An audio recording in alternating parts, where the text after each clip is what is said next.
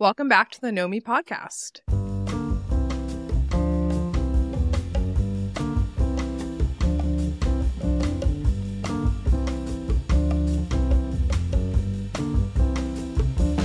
Hello, my married friends. Hello. Hi.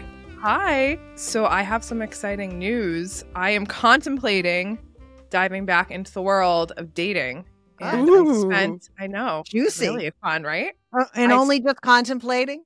Just contemplating. Okay, We're warming okay. up. This is what I need Okay. to talk to you guys about. Okay. So I spent about half an hour filling out an online profile, but it just started bringing up all sorts of questions about what I want in relationships across the board. Friendships, partners, I just started to really get in my head and started being like, ooh, this feels great to me when I come across it. This doesn't feel so great to me when I come across it in different relationships. And so I was hoping I could pick your brains about all that stuff today.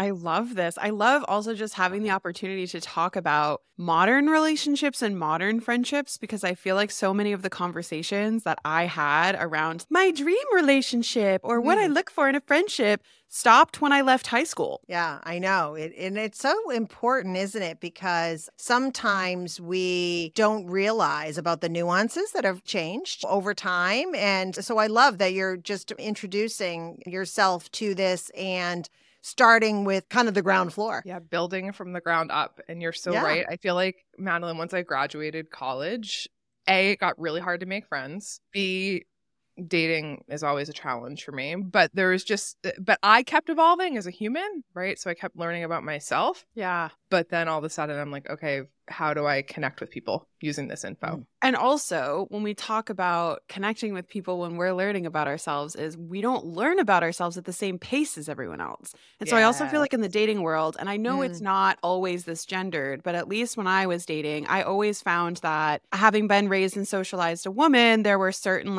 emotional things that I learned by default because of the role I play in society, and questions I asked myself in my upbringing, in addition to the fact that my mother is the therapist, that some of the men I was dating just didn't ask themselves those questions. And so there was this huge gap between what I was learning about myself and where I was at in my personal self-awareness journey and where they were at. And the gap almost seemed to widen as I aged. Do you have a juicy example?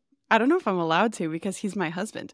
But I think the reality is that I'm just more used to asking myself questions about what matters to me, what my values are, how that aligns in my life. I'm exposed more to my emotions in terms of social beliefs. I had much more permission to be emotional, quote unquote.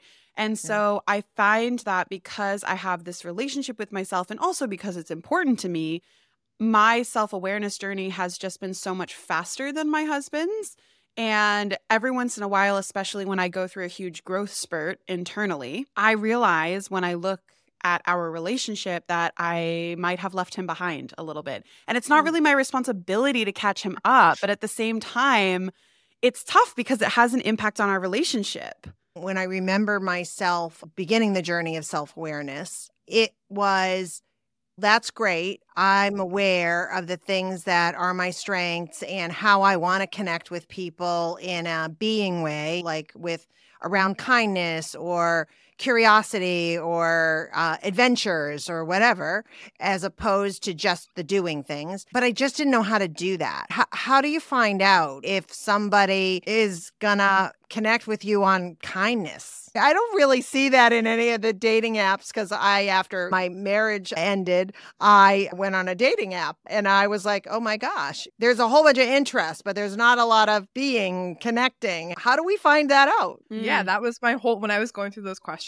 I was like hiking, kayaking, read all the doing, right? And you're so right. I'm like, how do I start checking the boxes for the being stuff? And it kind of almost got discouraging too, because it was just like, ooh, do I not fit into these molds? Yeah. And therefore, can I connect with people? Because that's the rest of the question is, if this stuff is really important to me and I don't really feel that there's a place for me to communicate that, then how am I supposed to connect with these people? It feels like you're floating a little bit. Right. 100%. I feel like that way in friendships sometimes too, or just even trying to make new friends. It feels when there's no doing activity to necessarily connect, and it's these deeper sort of things that I'm craving, it gets hard to find it. That's why I love when I'm talking to young people because they don't necessarily have the language around it, but they're starting to understand this. They'll be like, so what are you going to do this weekend? Oh, we're just going to hang. And then they start talking about this hanging, and it's not the doing, it's the being. Yeah. Right? We're just going to be in each other's space, and we're going to talk about what comes up, and we're going to bring in some joy, and we're going to bring in some interest and curiosity, and maybe we'll do a craft. That's a doing. And I love it. I love it. Yeah.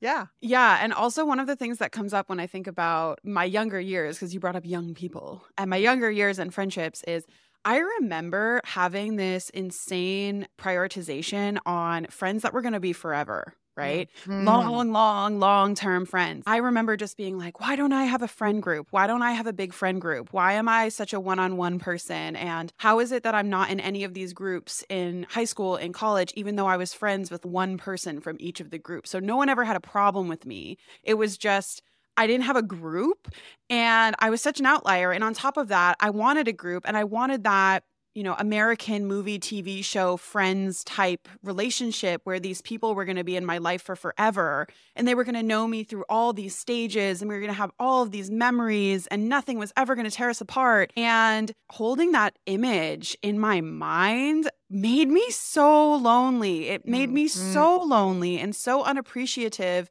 of the friendships that I had right in front of me, even though they didn't look like that. I have memories of many times scrolling Instagram and being like, ooh, bachelorette party, or just, you're right, all these like little group brunches or these things. And I have always identified as a quality over quantity type of person. But I have totally fallen into that trap as well and have felt lonely where I'm looking at this and I'm like, ooh, I want that. But you're so right. I was missing some really quality people who are right there in front of me. And this is where social media, I didn't have that opportunity or curse, depending on how you look at it, when I was growing up. And so I learned at a really early age, I wanted to deep dive with people. It's really hard to deep dive with 20 people or 10 people or 8 people or 5 people. And like you, Madeline, I would gravitate towards that one person that wanted to join me in a deep dive.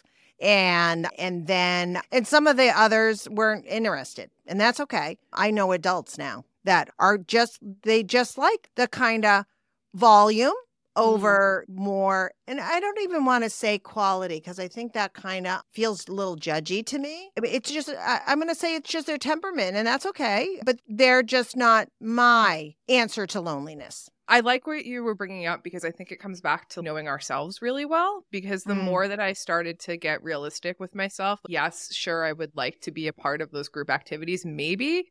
But then I started being like, whoa, slow it down. I really am a one-on-one type of person.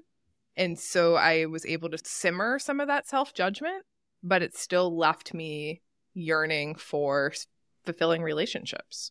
And I love, Mom, in the middle of when you were talking about friends, you said, and I'm friends with adults now, so it's just different now. So I was friends with adults even when I was a kid. You know this because I was friends with your friends. This is something I reflected on a lot because people who I connect with have similar stories. The wise beyond your years, the old soul vibes, the friends with adults. Like I have some people in my life where I am better friends with their parents than I am with that person. Right. And I realized a huge element of this, especially when I was younger, was that it was a transformational relationship. Because those adults looked at me as a growth potential, that I had the ability to grow and they wanted to contribute to my growth and they were open to learning from me. And so the friendship did not feel one-sided like it does with some adults when you're a kid and they're like, oh yeah, that's just, we're friends as much as an adult can be friends with a kid. No, I genuinely felt that these people took thoughts and wisdom and insight from me without judgment about my age, and that I saw them not as their age, but as someone who could equally contribute to my growth. And that aspect of the relationship was huge for me. It caused so much growth for me as an individual. And I think also for the people I interacted with, that they had some development and awareness of themselves coming out of that as well. One of the things that I think about is the sort of conformity we put around or the rules and regulations we put around friends. What do you mean you're 10 and you're going to be friends with a 14-year-old, right? Oh, no, you have to have some girlfriends because you identify as female, so you have to have some girlfriends. Who came up with that rule book? And it doesn't really serve me, but boy, does it limit me, because if I go through the whole list of rules and regulations, I'm like, okay, I guess I'm just going to be solo over here. So how do we really, in this modern world, in this world where loneliness is such an epidemic, how do we throw the rule book out? How do we move forward? How do we connect? This is a really good question. And I want to just put it in, rather than general thoughts. Yeah. How do the two of you define genuine connection in your relationships? Oh, that's a good one. Thank you. The word that just jumped out to me was quality time. I think genuine connection has a lot to do with spending quality time with people. And what that looks like more specifically is people who show interest in what I'm doing with my life. They're genuinely curious. They're supportive. They want to get to know me deeper. They're curious about my input, my thoughts, and I have a similar exchange. Like, I am equally as curious about their perspectives and the path they walked and what they can add to my life. I think that is probably the thread that runs through all the relationships that I consider quality. One of the things for me is a focus on personal growth, right? Is that someone who, like me, wants to be a lifelong learner and grower, whatever that kind of looks like, and wants to come along for a journey rather than a destination. That promotes longevity. And so maybe that scratches that itch, like you were talking about, Madeline, earlier, about I had this feeling that I should be focusing on a forever person. If we're focused on this journey of life, they kind of are people. They maybe not in the same quantity of time or energy or experiences, but definitely in soul matching or heart matching. Yeah, that's beautiful. And as you were talking, I was just thinking, I'm like, a lot of people that I would place into the quality bucket for me right now are people I have not even known that long, right? In the grand scheme of things, which is wild to think about. The people that you should be putting in that quality bucket, maybe you're supposed to have known them for like your whole life. And that's really just not true. There's a whole handful of people I've known probably for less than 5 years that I would throw in there. I have a theory about this. And it's so funny you said that, because I was like gearing up to find a way to talk about it, which is, okay, so we talk a lot in career about jumping jobs for fiscal growth. There's a ton of studies out there that have shown that your salary and your opportunities increase the more you like job hop. It's actually better for you to job hop than stay in the same career. I think it's really similar with friendships, not job hopping, friendship hopping as in dumping your old friends for the sake of your own growth. No, that's not what I'm talking about. But I'm talking about how crucial it is to meet new people, especially through your 20s and early 30s, or any pivotal point of self-discovery. Because as we were talking about earlier, when your self-actualization or self-awareness process starts to speed up and you're like, yep, I really know who I am, that's starting to stabilize, I'm starting to build my life around who I am. I know what my values are. I know what matters to me. I know what I want my life to look like, vaguely. When we meet new people, we get to engage with them on that as our starting point. It doesn't have the rest of the legacy of the stumbles and the falls. And so what happens, I find, is that person can hold you for who you are truly a lot better than people who knew other versions of you. And it's not their fault. It's not like they want to be hurtful.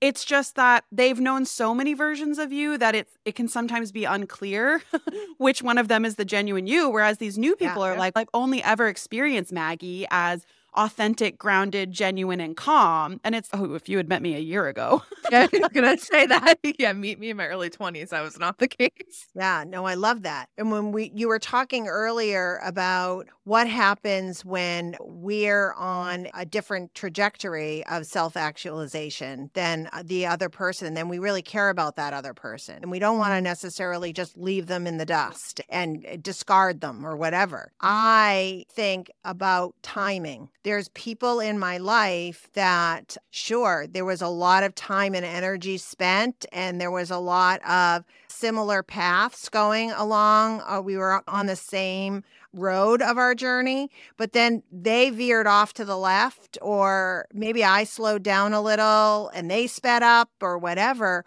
But I'm a firm believer that if we are meant to cross paths again, we will. They'll always be my quote unquote friends. They just might not be my invested time and energy friends in this moment. That's so important, that distinction. And I have a question about somewhat related to this, which is there are a lot of times where my clients, or I even remember periods of this for myself, they are growing and realizing that the people who know them can't hold the space for them in the way they need to in order to nurture that growth. And so they do all this stuff. Maybe they have a coach or a therapist or one friend that really holds the space.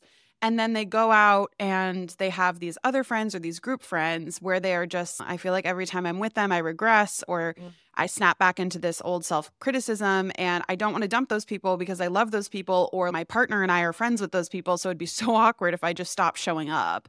But I'm realizing the people I surround myself with are just not really vibing with the mentality or the way they see me isn't the way I want to see myself anymore. So where do you go in a way that doesn't feel like you're stripping away all of your support and your people and isolating yourself by default? There are limits to things, and one of them, or two of them, that are really important to look at are time and energy. We're making choices all the time on how to invest our time and energy. And when we look at it that way, are we going to invest it in something that isn't going to give us a return, any return, or actually put us backwards? Like you said, self-criticism. To me, that's a price I don't want to pay. We just need to realize that and make our choices accordingly. And it has nothing to do with love. We can still love people and not invest time and energy. As my relationships have shifted and changed, one way I've come to terms with it is going back to like my values.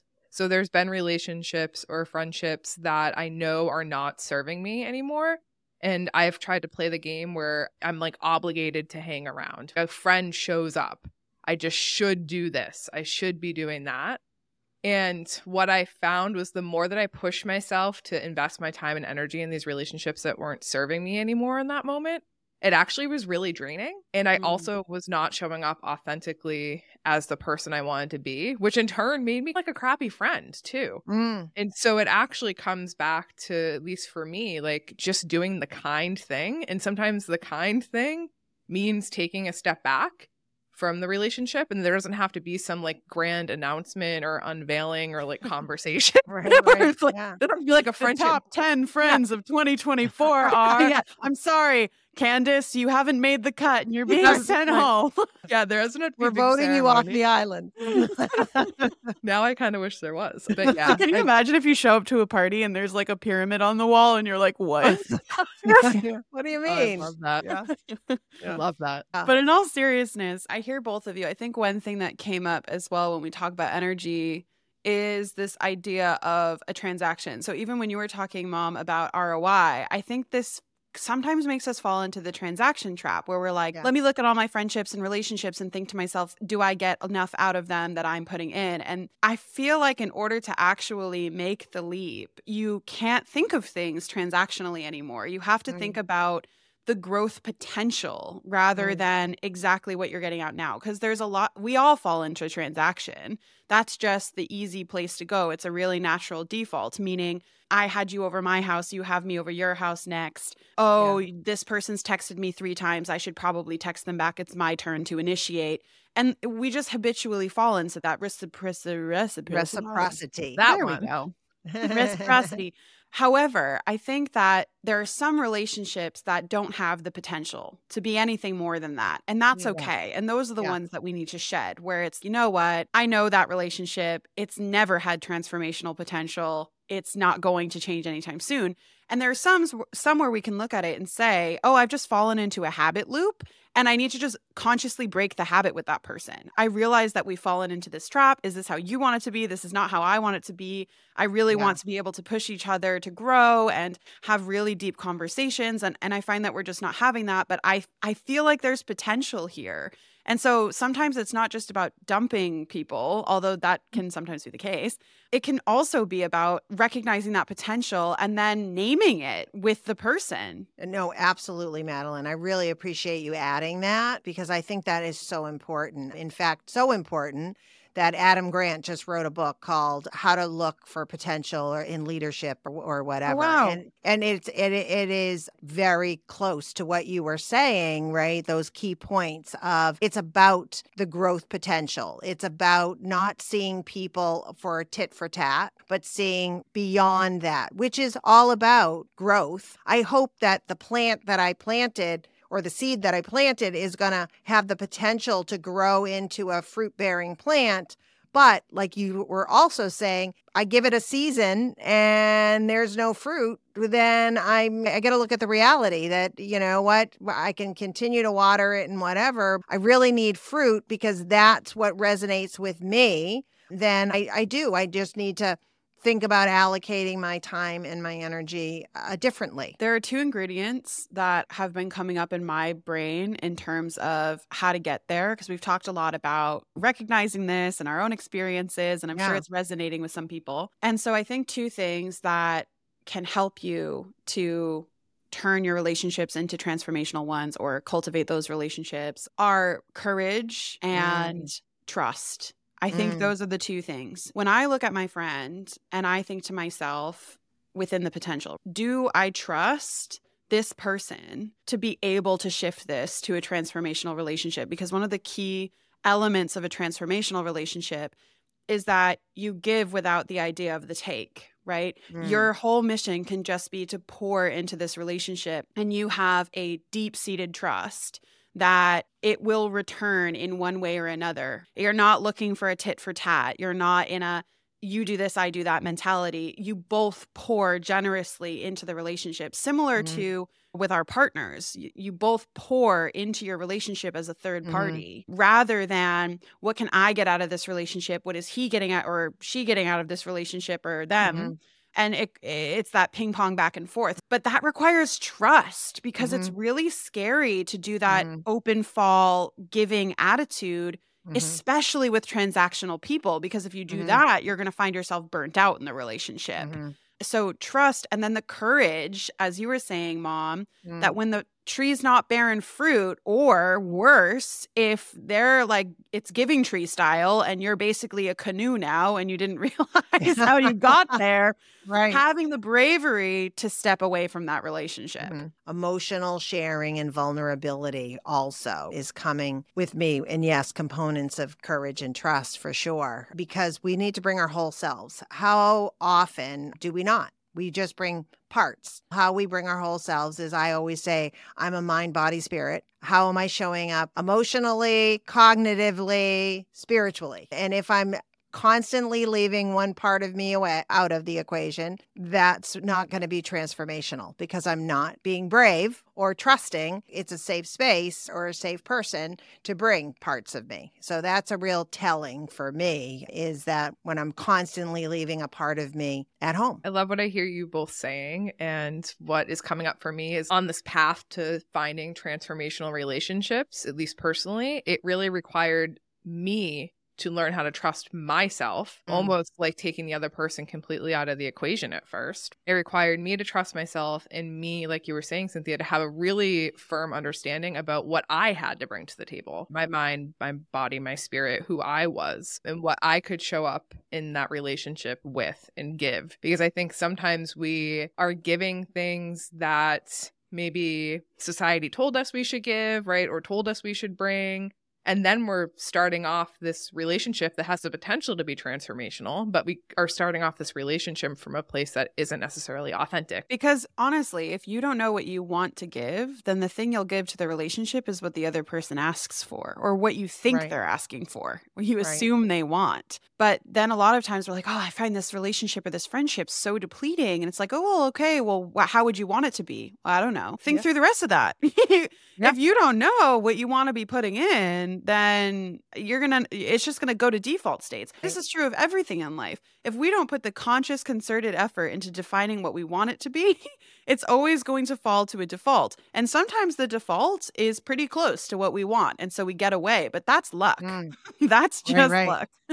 Right. No. Yeah. And honestly, that's what I opened this up talking about like my little foray back into dating potentially, right? But it was the fact that I have all of this knowledge now and I'm really confident in who I am and what I'm looking for and what I can bring to the table that like even made it okay for me to open that door again because I was just defaulting and that just left me feeling miserable. It left me feeling like just really defeated because I was just falling back into all of these things that weren't necessarily what I wanted, right? They were just that default, as we were saying. Yeah. So I'm curious, Maggie, knowing, just coming full circle back to the beginning, knowing what Are you we know finding about me a yourself. boyfriend on the podcast? I know.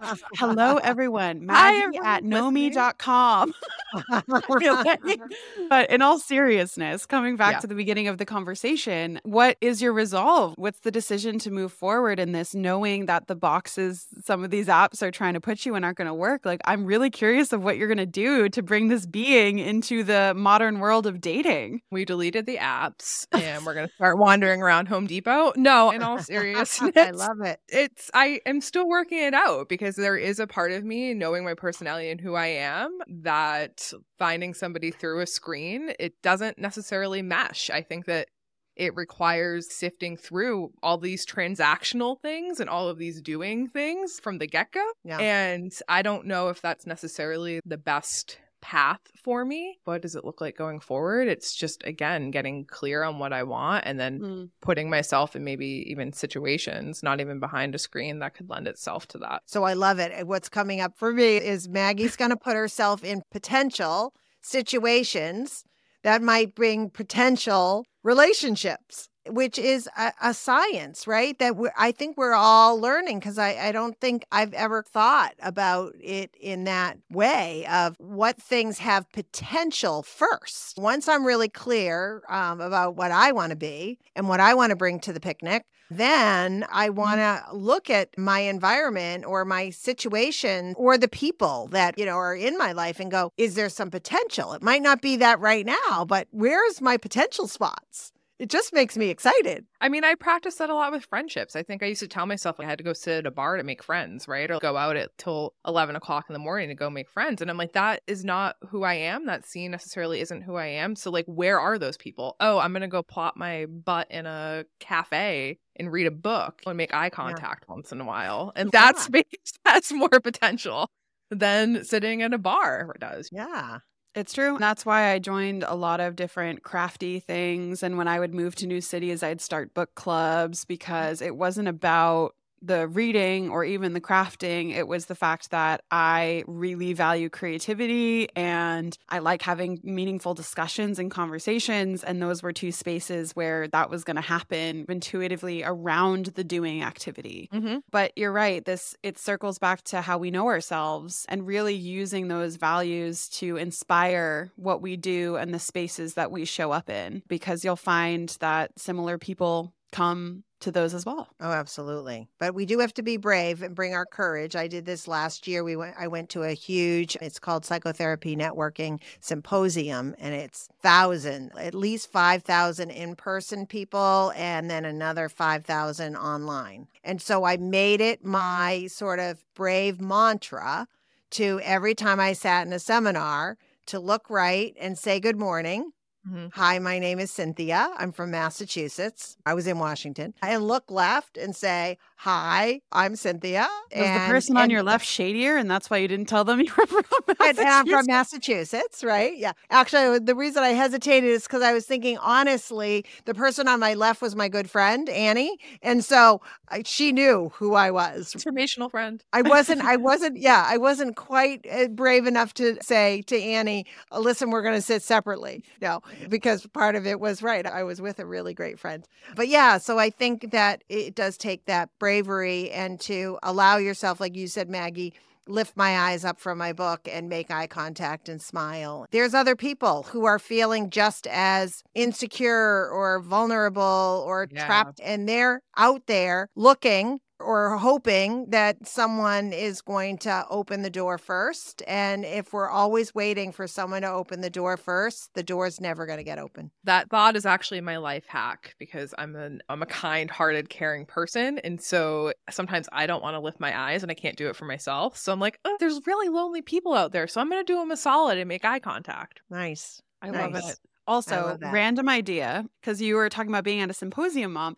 And I think at networking events, it's so common. You hand someone a business card, right? So there's this other opportunity for you to have a discussion when it's not in the middle of a high stakes environment, or you can have more of a one-on-one chat. I want to normalize creating business cards for just yourself. Like, you don't have to have a business. Make a business card with your values on it and like things you like to do. I love it. And it has a little QR code where like someone could potentially get in touch, and or like a question on it that's, I really like to learn this about people, so submit that here if you want to be friends. Yes. That you could, if you're at the cafe, just like slip that business card on somebody's table. Just be like, Maggie Glennon. I love this. I think that's a calling card. Isn't that what a calling card was? Maybe. Yeah, I think it was. Yeah. Bring it back. I don't know if it had the strengths and values, but it probably had the vitals. I live at this address. Here's my phone number or whatever. But yes, it was a way to announce yourself. But once again, you had to open the door. Oh my God. What, right? There's another idea though. You hire someone to announce you. A town crier. Can you imagine? At the Starbucks, Maggie has arrived. There was a show called Cheers where everybody knows your name. And so all the people would come in and they'd go, Norm! And everyone would stop and welcome them. So I love it. So that's what I'll do, Maggie, is I'll go to all the cafes ahead of you. Great. And then when you walk through the door, I'll be like, it's Maggie! Right. This is fantastic. And I want to hang out and decorate my card in Crafty Circle first and then go hand them out too. So I think it's great. Evolving. I think it's great. Amazing. I love it. There are plenty of ideas, all the way from understanding yourself better and applying your values to your environment to just creating chaotic circumstances where people shout your name in public. So there's a little something for everyone here. And of course, we have to wrap up with a quote. Cynthia, what is our quote of the episode? The quote of the episode is from Elizabeth Gilbert. Oh, we love Lizzie. And it is, to be fully seen by somebody, then and be loved anyhow. This is a human offering that can border on miraculous. Agreed. Ooh. I'm actually very excited because I'm going to see Elizabeth Gilbert in London in April. So that just made me pumped. That space might be a great place for me to say, hi, I'm Madeline and I'm from Massachusetts. No, but you're not from Massachusetts anymore. Originally, but they sent me back to the UK because apparently I wasn't American enough. So here we are. We are happy that you're in our space, even if we are only in your AirPods for right now. But thank you for coming and being a part of our community, because if you're here, it means you're probably one of our people, and we're glad you're here. We will see you in a couple of weeks, and until next time, be well. Thanks for listening to the Know Me podcast. If you have found our show to be helpful, please pass it along. Madeline and I are hoping you will join us in creating a ripple effect of mental health and well-being. This is Cynthia and Madeline asking you to be good to you.